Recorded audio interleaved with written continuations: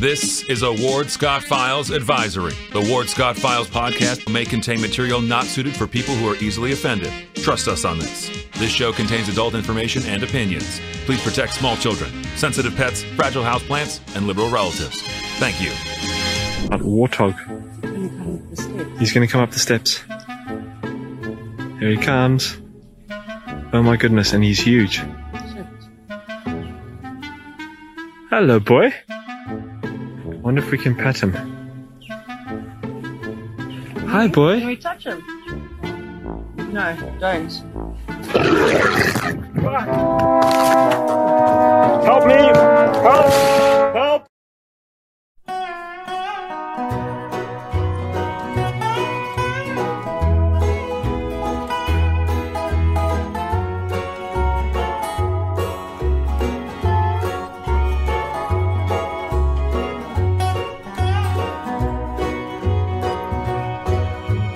There was a rep named Corinne Brown. She had the biggest mouth around. She thought she was the smartest rep in heels. Well, she started up a non-profit and somehow made money off it and got involved in quite some dirty deals. She's in the jailhouse now. She's in the jailhouse now. That's not the way a charity runs.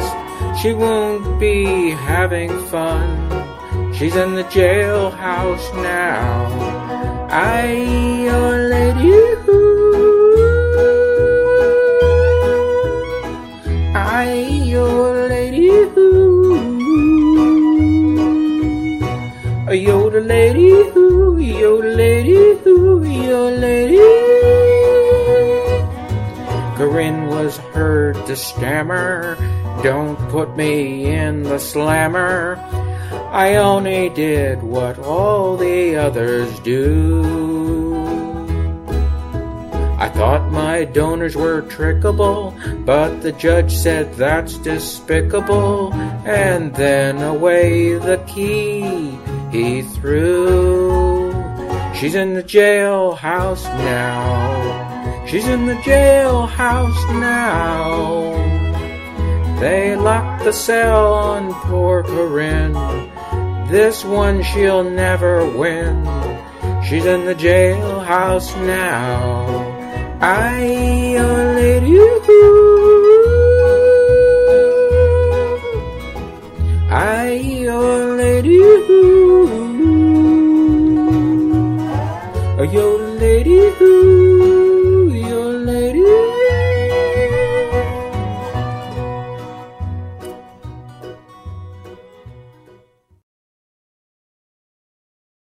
Good morning. Professor Ward Scott here in the Manly Warthog Command Center cave inside the Mellon Law Studio. Mellon Law, with 50 years of experience, is the only official law firm partner of the Florida Gators. Mellon Law won't back down, and they're a full-service law office. Whatever you need, give them a holler. Crime prevention, of course, is protecting all of us all the time, and you can worry less with crime prevention security systems. And you might give them a holler at cpss.net and see what you got there that you can use with John Pastore and Randy Elrad. Locally owned business, great bunch. And check out our mugshots with Reese T. McDaniel, and we have 45,000 hits a month on that. So we welcome you to the show today. I don't know if we're going to do the open line Friday because we had a little trouble with the open line changing the number. Let me check with production. Is that the case still? Are we back with open line or not?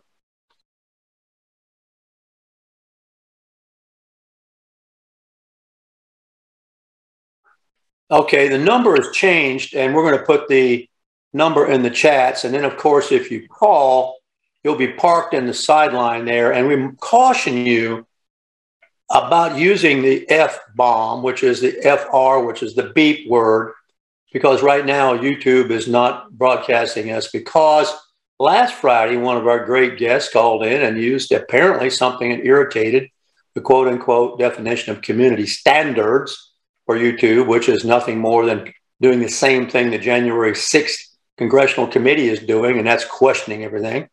which is really renders free speech to dodo bird, I guess. So we'll see how it goes. But anyway, we got a new number going up. I'll have to write it down too. Don't know it yet. Welcome, host. You are now. Okay, what is that new number, production?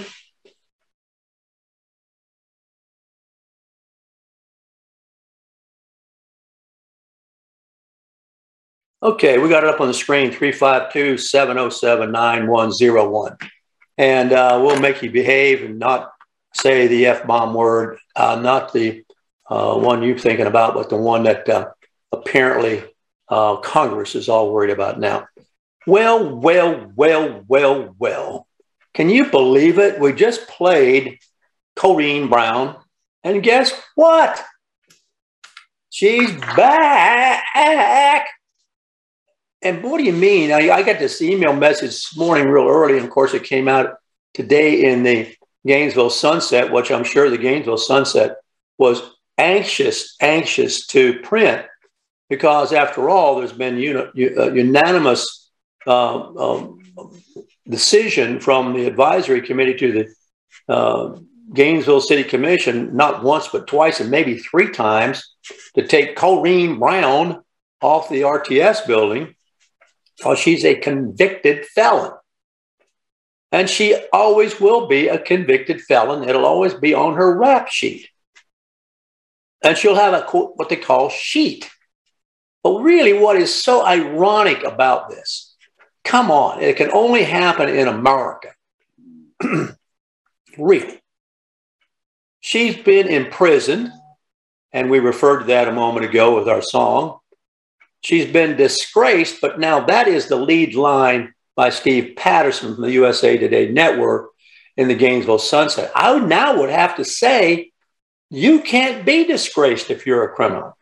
Once upon a time, any kind of hangnail in your life, from going across the center line to, I don't know, running out on the football field with your clothes off or something, that was permanently would get you out of any kind of political race, because somebody would go back and say, oh my golly, when you were a kid 50 years ago, did you not run out to the 50-yard line and with nothing on? And now, my God, you're a mature adult and you've raised a family and you're got a good business and this, that, and another. And it was a prank as a guy, but now you can't run for public office.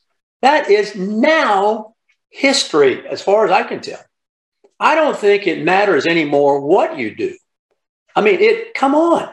I mean, after all, is that not the position that must have been in the minds of the supervisor of elections here when they sent TJ Piche into the jug to knowingly do something that had just been declared so after review by the legislature and the courts, that felons couldn't vote until they paid back what they stole? Huh? Corrine Brown, though, can run for office and not pay back anything. And the irony is the felon can't vote for the felon. I don't know if it gets any weirder anywhere in the United States of America. First, she'll probably win. I think the guy's name was Adam Powell, if I'm not mistaken, a black congressman from Harlem. And of course, we have Mayor Barry from Washington, D.C. is a classic example. Big coke user, busted in an FBI sting. The irony there was the coke was supplied by the FBI, and the stuff was so powerful it almost killed Mayor Barry.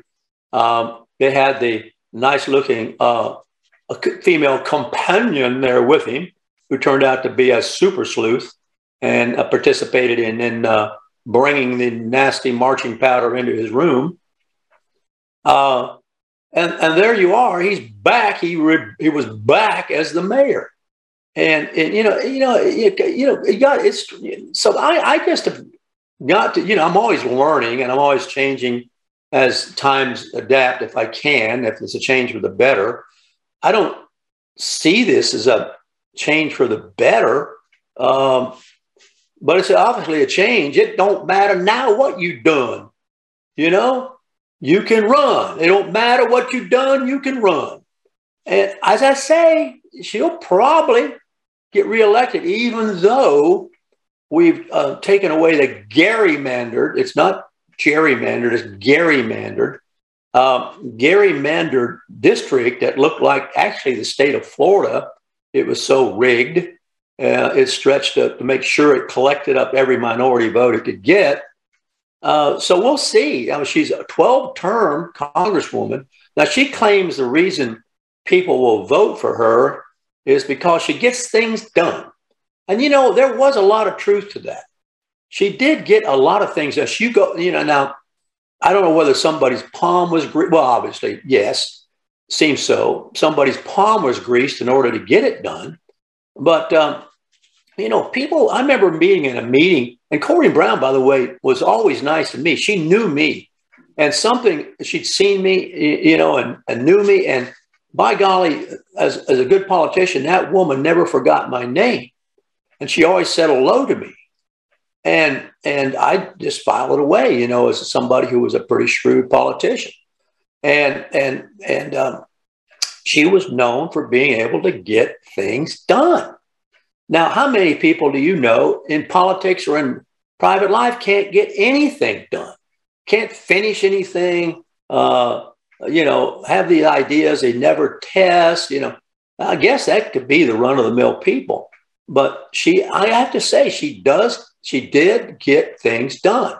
And she's betting that will trump, I can still use that word, can't I? From cards, that will be the joker in the deck, that she will get all forgiven as long as she provides. So she's going to just march on as if nothing ever happened. She claims that the people want her to come back. Somewhere along the line, something was busted in our culture. Everybody knows it, but just doesn't seem anybody knows what to do about it. From everything from the institutions that we trust to be immune from political influence are not. Good examples, the Supreme Court. I mean, they've got some justices on there that are absolutely eat up with the ideologies and don't ever back off and get away from them. I know that many people have observed this, not just me. So we've now got a convicted felon running for office. He'll probably get reelected. And the convicted felons, meanwhile, here are going to the jug because they said that they could vote when actually they couldn't, because they didn't pay back what they owed. Now the ball is being kicked across the floor, the hot potato that neither the state attorney nor the supervisor wants to pick up is whose responsibility is it that they knew or did not know, what they were doing. And the obvious thing to the public is, why would you go into the jail? Here's the thing. These felons in the jail didn't go down to the supervisor of elections office and try to sign up. The supervisor of elections office came to them. And that's the thing that the public just cannot get over. I don't think they'll ever get over. I don't care how many spins that's put on it. That remains sort of weird, doesn't it? I mean, if the guys in the jug had gotten out of the jug and served their time and went down to the supervisor's office to register, that would have been one thing. But no, they're still in the jug, and the supervisor of elections office not only comes to them after the rule has been declared so, but after they've acknowledged the rule has been declared so, and go in there anyway. And now the hapless souls are being sent off to the jug again. And now we know that this whole thing about election scrutiny is just a farce. It's no wonder nobody knows what happened. Nobody knows what really happens anywhere across the world in this stuff in our country because it's just buried somewhere, and nobody wants to dig it up. And yet we got an election coming up very soon, and we'll have to hope that we don't have the same problems that we had before. But here we go. It is curious that the Constitution doesn't prevent you. And so, that leads to an interesting question. States' rights versus the feds. The feds have consistently said that election integrity is up to the states.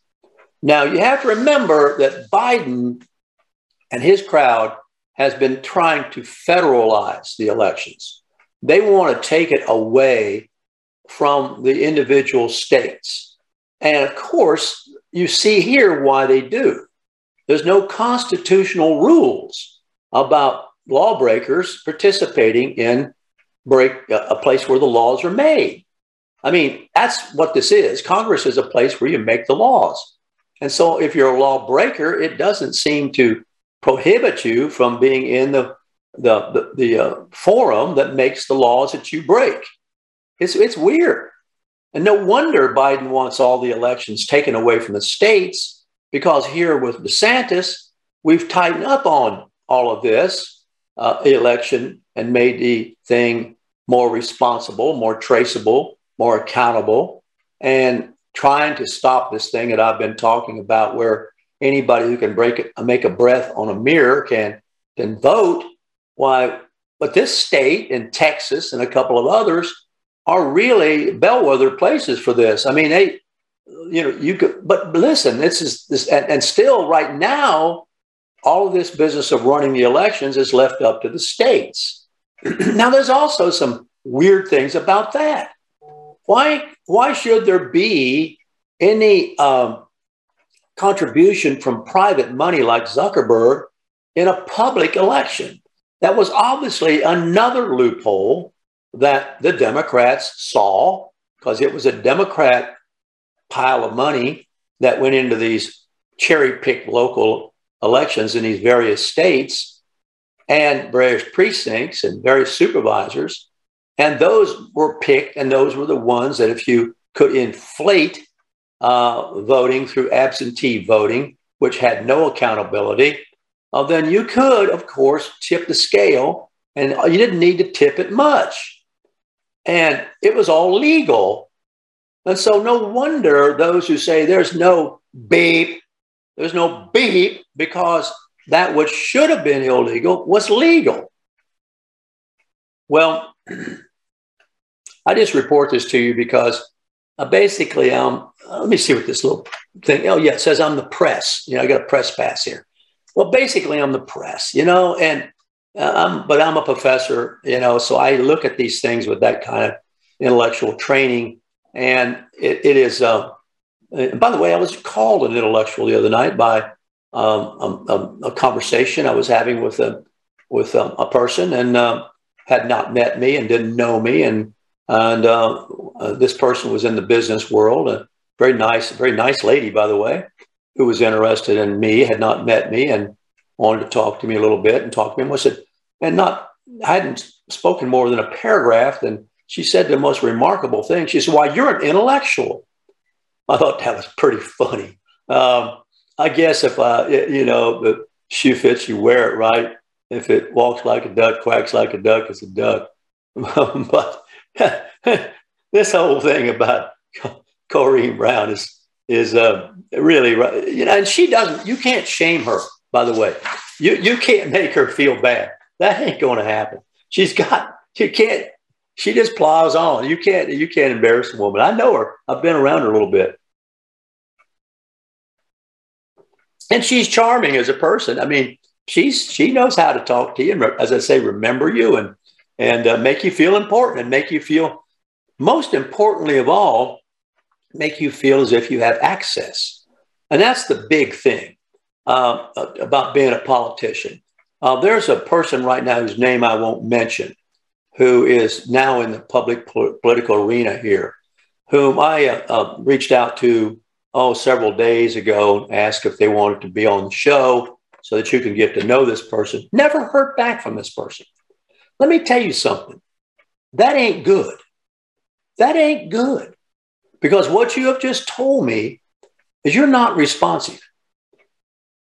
You're not responsive, and you're going to be in a public position. This person is in the public position, and you're not responsive. And I won't forget that. And you can't take that away. That's already in the books. And so I've got some real hard opinions about this person. And I'm not a newcomer on the block. I can make these judgments a little quicker than other people because I've made so many of them. And as this cup says, I am never wrong. I am Mr. Right. And if you want to prove me wrong, debate me and win the debate, and I will concede. Okay? So there we are. It's one of the things I think that makes her think, yes, I'm invincible. I'll get things done for you. Okay, so I stole from you, or so I misled you, or so, there's misinformation, or maybe I was misunderstood, or maybe you just have to understand the side of the tracks I come from. But, I will get back to you now. I will contact you, and I will get things. I will hear you. I will get things done. And that's why her name's still on the RTS, but she got the money for it. And, I don't know. There you are. What are your priorities about people? How do you evaluate people's character? I can tell you one thing that's good about what happens here when somebody like this comes back. There ain't no reason why anybody who has a quote unquote checkered past should even pause and be concerned about running for public office. There ain't no such thing anymore as a checkered past for a political candidate. There isn't. Come on.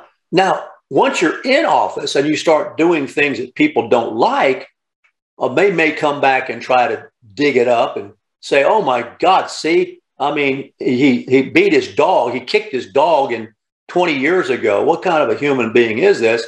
And what they do that for is they do that to go in there and try to get you out of office because you're not doing for them what they want you to do for them. And so they'll dig it up. And Don Printer Bailey, I'm looking at, will take down statues, change school names, will leave up a convicted felon's name on a building? Question mark. Yes. Well, Don, here's the thing. Don Printer Bailey, a good fan of the show here. I'm just watching his Facebook chat. He is talking about some crimes matter and some crimes don't matter.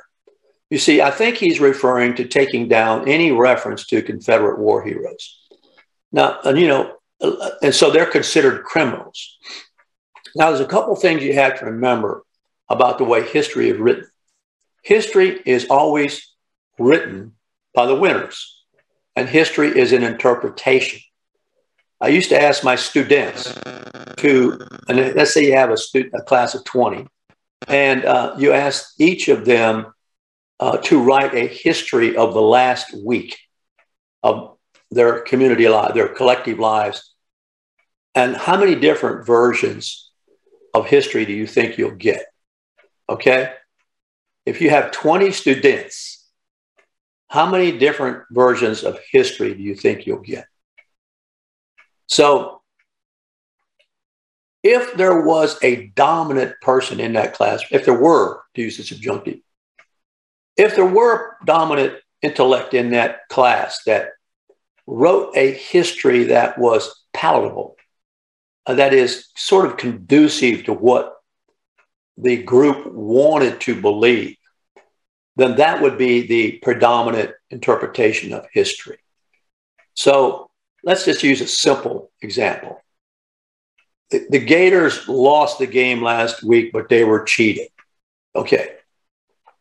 If there are enough Gator fans in that class, when that version of history is written, then they'll all accept it as true. Okay? You follow me? Because they're all already on the bandwagon for the Gators. So they want to believe, and they're willing to believe, and it's what Blake called the willing suspension of disbelief, the great poet. then they will believe. And they can't prove it, and you can't prove history occurred in the way you interpret it, but you can convince people that it did. Now, this is what's happened with Don Printer Bailey's reference to statues coming down. Now you have a group of people who have never owned slaves, who have never been slaves, who have never been in that time frame, but yet they know what is good and bad about that time frame, even though they were not there and cannot be there. Okay, so what do? They want to believe a certain interpretation of history. So now they want to believe that the slaves were miserably unhappy all the time, which is not true. But that's what they want to believe. So that's what history then puts into the narrative. And then that ends up getting adopted as policy, and statues come down. Gainesville is a classic example. Gainesville is a classic example with these yo-yos who are the commissioners. So the way to understand the war between the states, okay, and by between the states, we mean that one group is, if we use among, if it were between, if states were not unified into two groups, we'd use among, but among is for more than two, and between is for two. So it is the war between the states. So the southern states, so to speak, and the northern states, although there were some states that were western states that were not committed, just that one. So if you want to understand the North and the South, all you have to do is take a look at Russia and Ukraine. Okay? That's all you have to do is take a look at Russia and Ukraine. Russia argues that Ukraine, you cannot break away from Russia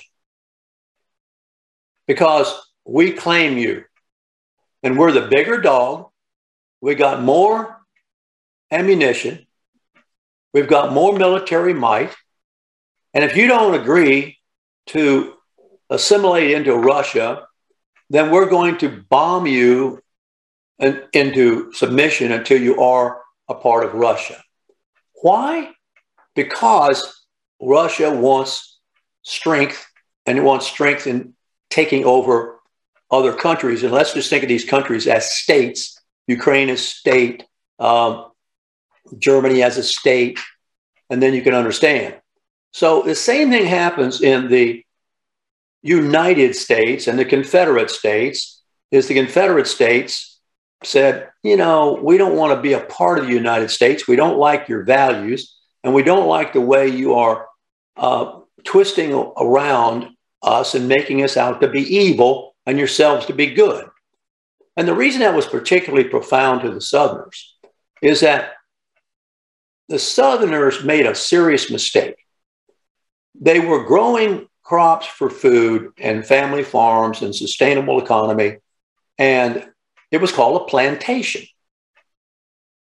But when the plantation began to grow crops for money, then it lost control of its place. And what we did, we started growing cotton. Well, cotton almost perished of its own labor intensity needs because we needed more labor, which was slaves. And we weren't comfortable with that. Well, you know, that was getting to be a real problem. And so the South really, it's called antebellum, a little bit beyond. There's a couple of decades in there where they decided we don't want to do this anymore. We don't want any more labor in the form of slaves here. This is too much of a burden. It's not good. And then along came Eli Whitney and the cotton gin. And all of a sudden, we were industrializing this process.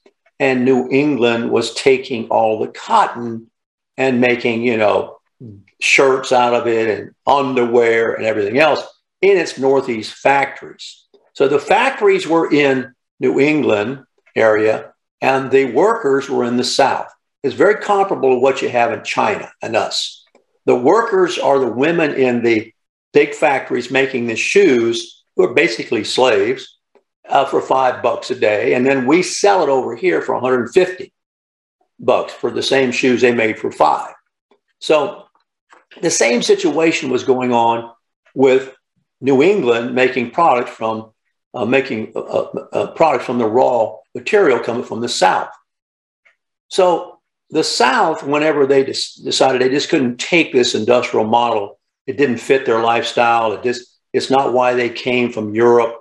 They didn't come from Europe to get involved with the industrial society. They came and got to get involved with the agrarian society. So these two societies, industrial and agrarian, bumped heads. Well, the South always thought England would come in on its side against the North. But, you know, England never did. And why? You have to realize that cotton then was like oil now. There was a tremendous amount of cotton because England was getting it out of India and places like this, cheap labor again. Nobody here cared politically. And so they said, hey, we're not going to come in on your side. And there we were. We were overwhelmed in the South by the tremendous military superiority of the industrialized North. The same thing is happening. This is why Ukraine will fall. All we're doing is sending money. It's going to be another rat hole for us. It's going to be another Afghanistan. It's going to be another Vietnam. You see, we never, ever commit to winning. This is the problem. We never, ever commit to winning. We send our male young guys and females too into Vietnam, and they're permanently affected by that, of course, but we never try to win it. We just don't try. We don't even call it a war. And finally, we got to the place where the only way we could live with that was to stop the draft and make it all volunteers. And then we didn't feel so bad. We basically have a mercenary armed forces now. Basically, they are mercenaries. They are paid to be professional warriors. Okay? We didn't draft them. We didn't come around to the house and knock on it and say, it's time we took your 18-year-old son, which we did for Vietnam. And the 18-year-old sons willingly went for World War II because that was a real fight for the survival of the country. So that's where we are.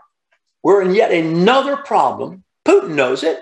Putin knows the West is weak. The West is not going to commit its own people to Ukraine.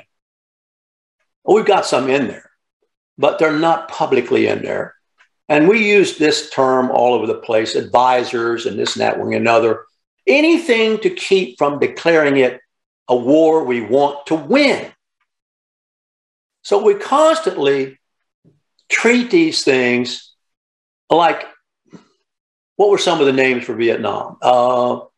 Anything but war. You know, it was a military engagement. I don't know. Yeah, so North Korea is another. The great generals saw it. Patton saw it. MacArthur saw it. If you guys want to win, we have the means and the will and the power to do it right now. And if you don't want to win, I don't want to be a part of it. And this was a great battle between MacArthur and Truman. And MacArthur crossed the Yalu River into China and said, you might as well have me fight China now because sooner or later you're going to have to. And Truman fired him and said, I'm the commander-in-chief, and you didn't get my okay to cross the Yalu River. And the Marines I knew then ran. It was humiliating to them.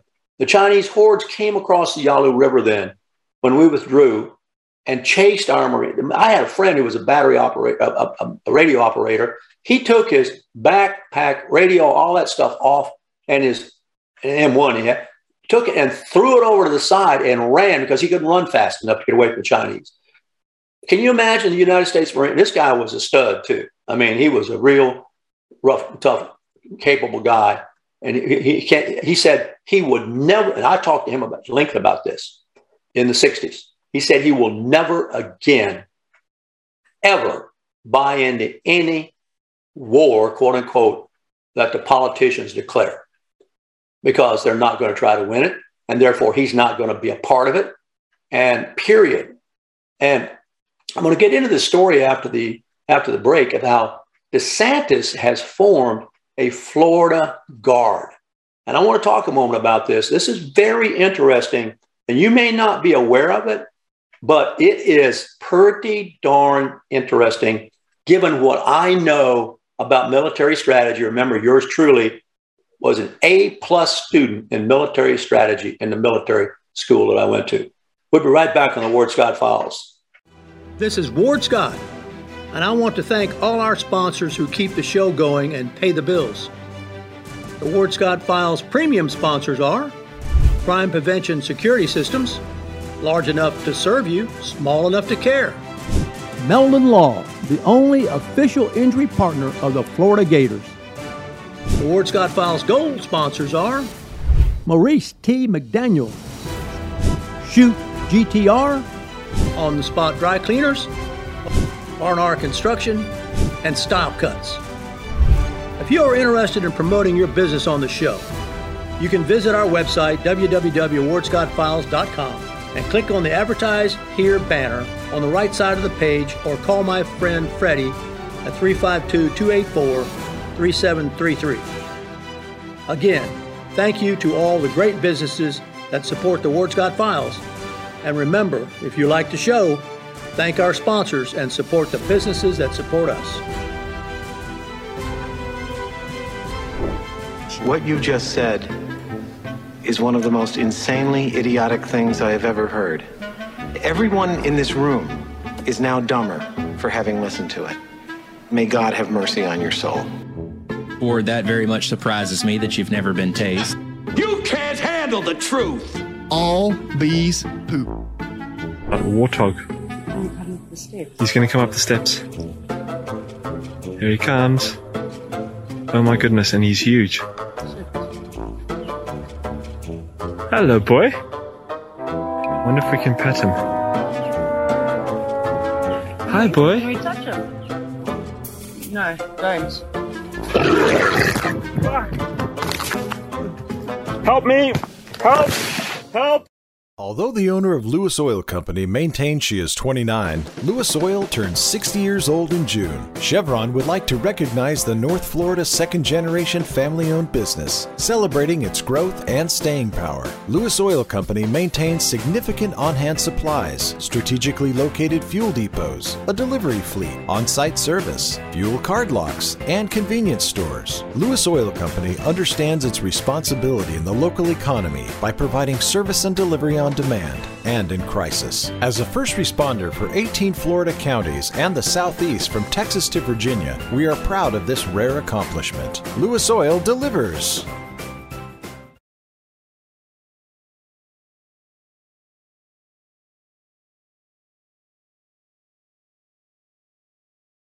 Welcome back to Professor Warthog's class here on just about anything and everything that wanders through my mind. One of the things I'm still holding on to is a mind that works. And one of the ways in which I test it is to go on the show each day and see if I make sense to myself. And if I make sense to myself, maybe somehow, some way you get a little drink of water out of it. When, one time Harry Cruz and I were walking around the UF campus together, the noted writer, and we were good friends. And he'd asked me to read his first book, The Gospel Singer, which I thought many, many good things in it. But there are other things that, could have been written better. And he asked me to point those out to him. And I remember we were walking around the campus and I said, well, Harry, this was really very, very effective. And this maybe could have worked better. And of course, I was flattered that he had me be his reader.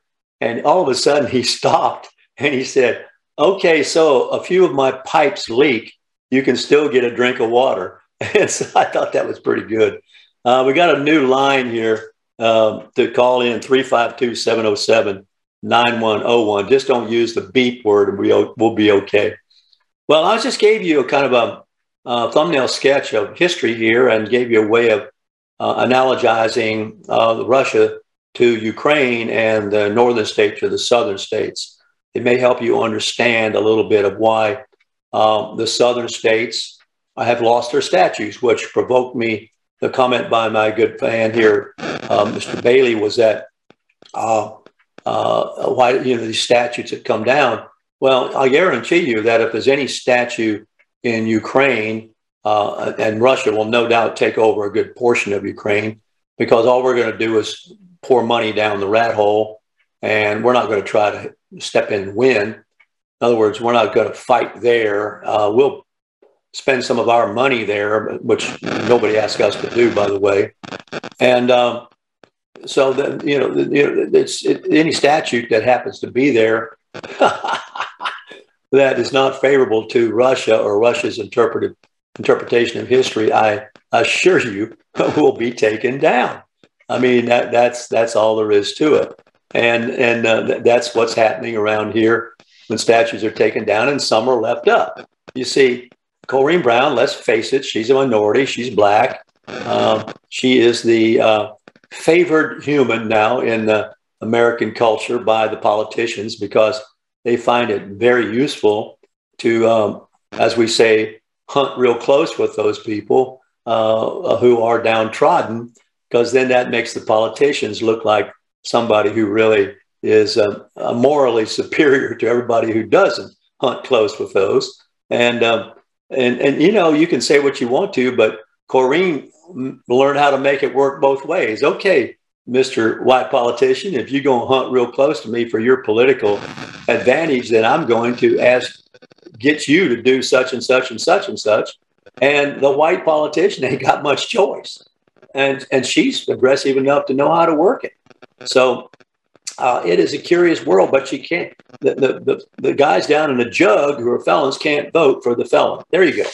Anyway, there's something going on right now that I want you to kind of keep an eye on. There is a lot of conversation about where the direction of this country is headed in the next, well, not just in the fall, but thereafter, and whether there will be a recognizable country that we once knew and once set up on the basic principles that's reflected in the Declaration and in the Constitution, et cetera, and in our institutions, which we already see are flawed tremendously and have been infiltrated by some sort of rewriting of history. The popular rewriting of history now by the communist left is that the colonial influence in this country is a negative rather than a positive.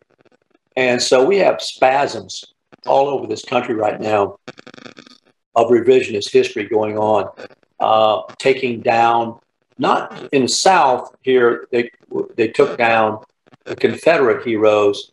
They're trying to take down Lee's birthplace, I understand.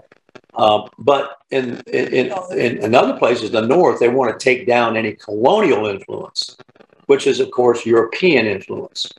Now, you have to recognize that Europe was the apex of intellectual culture that came here. I mean, these were the brightest and the best the world had to offer that came here and found this country available to start over with a new political model.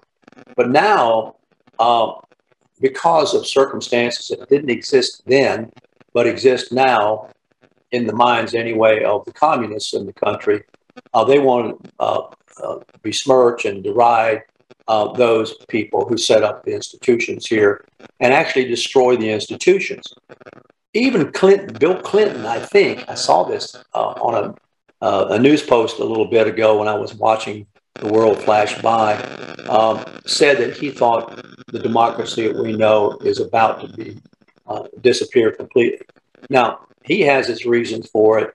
The others have their reasons for it. And one thing you have to say about Bill Clinton, he did learn to work with both sides of the aisle. And he was a centrist Democrat. Now, of course, his wife is a scoundrel in all sorts of ways that he obviously knew of and participated in. So he's, in my book, he's one of the big reasons why the democracy is in peril right now. But I want you to be aware of something that DeSantis has done along with 22 other states. Now, I was thinking about 22 other states, and I was thinking about how many states were in the original Confederacy versus how many states were in the original Union. And I didn't get that counted up before I came on the air. but there are 22 states that have joined into some version of what, and I don't know if you know this, that DeSantis has formed something called the Florida State Guard. Okay? Hear me now. The Florida State Guard. And what he's done is he's taken a look at the way in which the federal government has treated what heretofore has been called the National Guard. Now, this is very interesting if you pay attention to things like this and you understand how much they have to do with your life, or could have. The National Guard, and I never thought about it before, the way I'm thinking about it now. The National Guard is a National Guard. Okay? Now, we know that Pelosi never called out the National Guard to prevent the so-called January 6th insurrection, even though 5 days ahead of that gathering, she had been asked to. And so questions now are there. Was she complicit? Did she deliberately do that in order to set a trap? Hey, from what I know about politics, I would have to say yes. If I were a betting man, I'd say, yeah, that was deliberately done. So here, DeSantis, no doubt, as shrewd as he is, has watched this, and he has noticed that when Biden came into office, he, using COVID as an excuse, mandated everybody be vaccinated for COVID.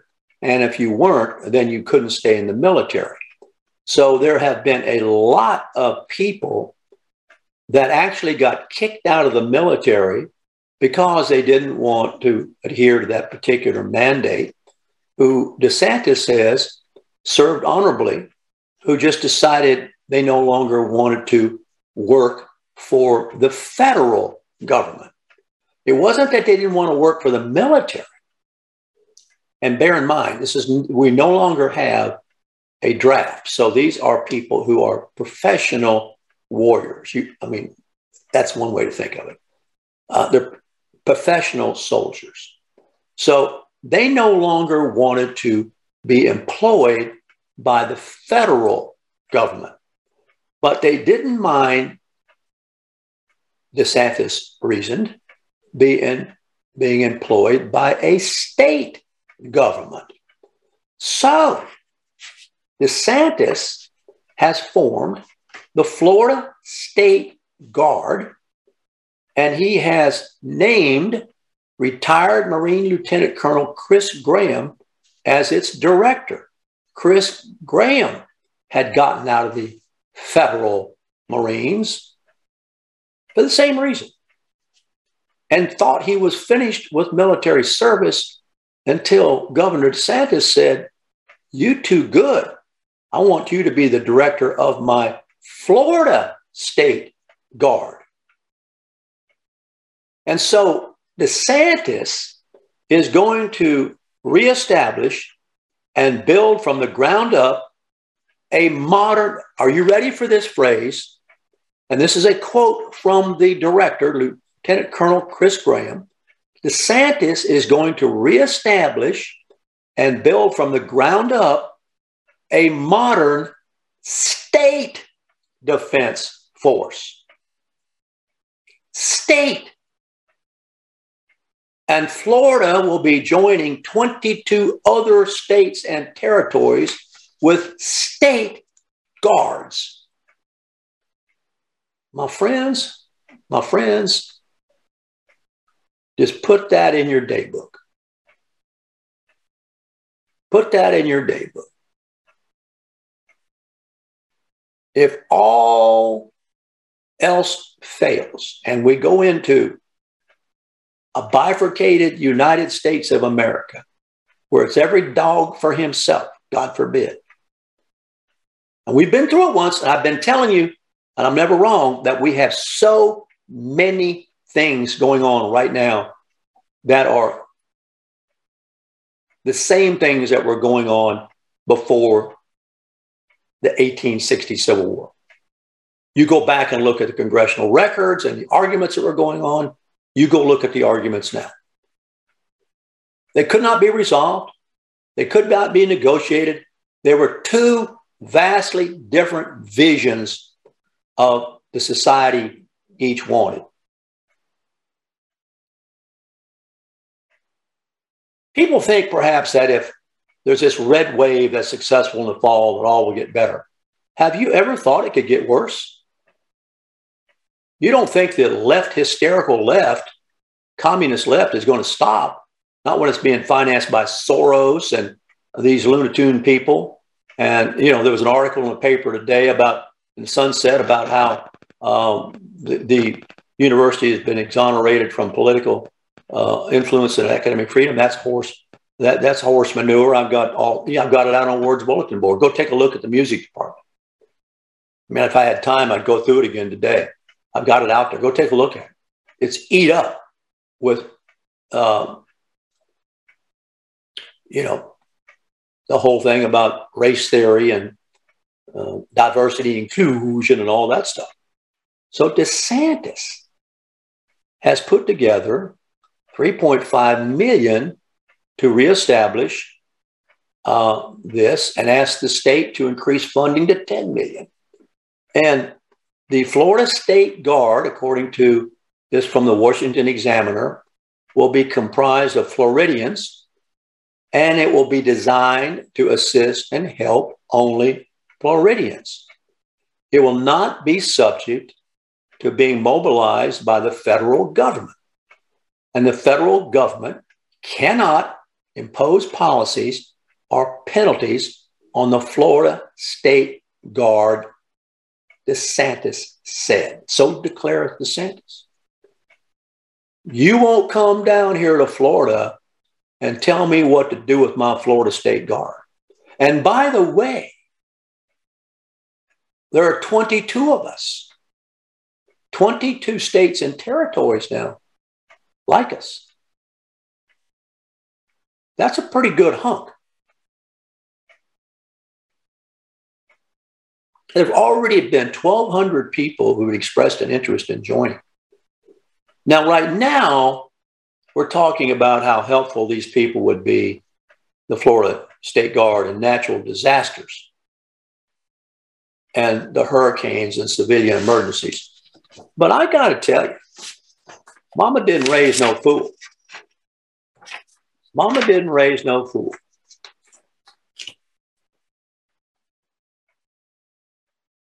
I can extrapolate from this all sorts of possibilities for putting the Florida State Guard to work. I'll just leave it at that.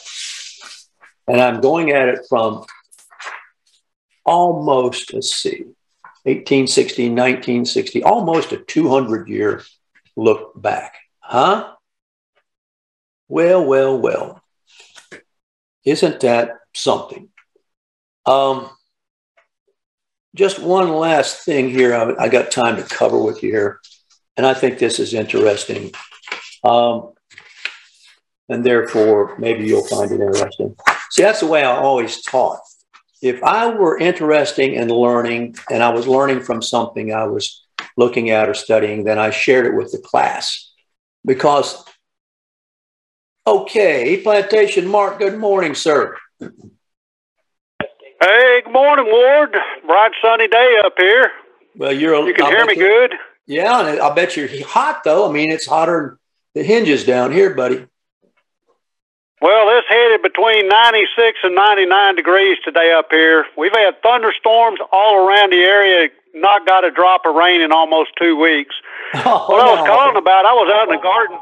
Yeah, I was out in the garden this morning, and I was taken aback when Casey O'Day on the local talk radio show at 6 o'clock came up and started talking about Corinne Brown down there. I was just taken aback. I didn't think she could even pull it off, and even if she's had her rights restored or not. But evidently it's not the law to be able to run for political office if you're a convicted felon.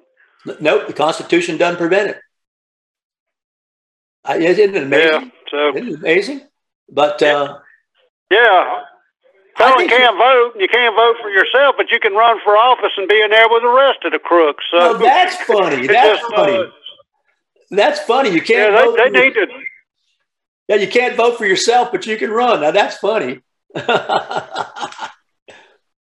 well, I'll let you run, but I want to say I wish everybody that listens to you was within close driving distance of me. I could lay you on some cabbage, some lettuce, cucumbers.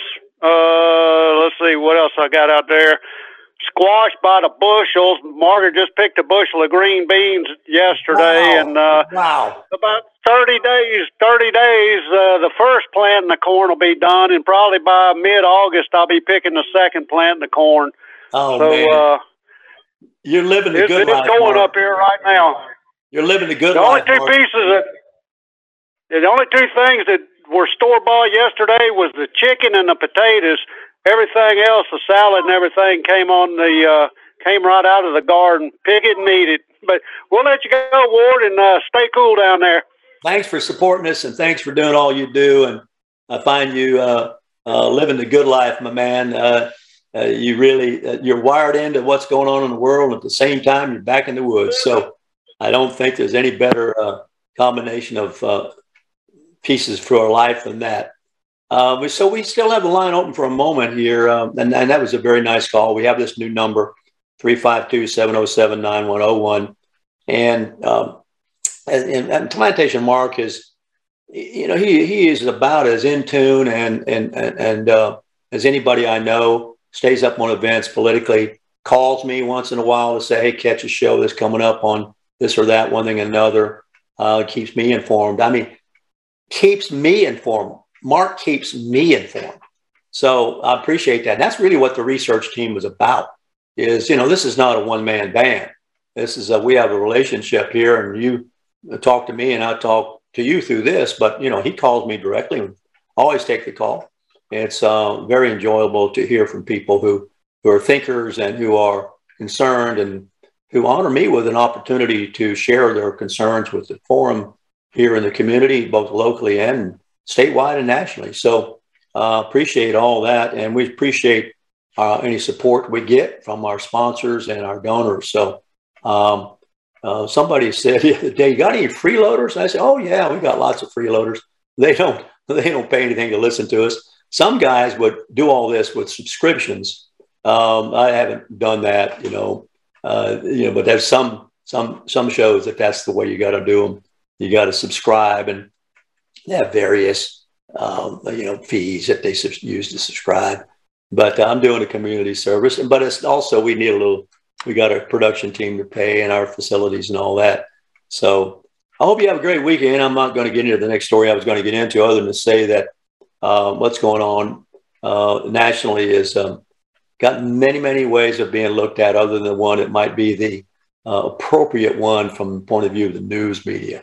So have a great weekend. Thanks, production, for hooking up with this new line. And we'll be back hopefully Monday with an interesting show for you. Coach Hogg probably then, at least some of that show on Monday. Warthog Command Center out.